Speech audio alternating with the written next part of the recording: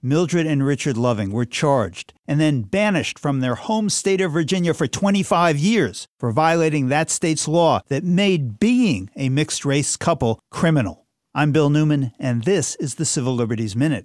It was the middle of the 20th century, and the Lovings, who had been married in Washington, D.C., were guilty of violating the state's racist Racial Integrity Act. Mildred Loving described herself as part Negro, part Indian, and her husband was white.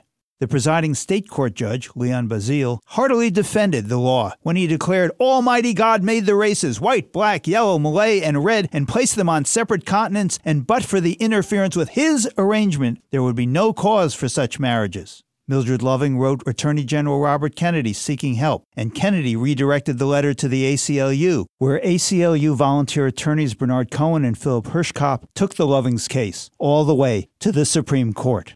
There, a unanimous court in 1967, in the now famous case of Loving versus Virginia, ruled that the freedom to marry a person of another race resides with the individual and cannot be infringed by the state.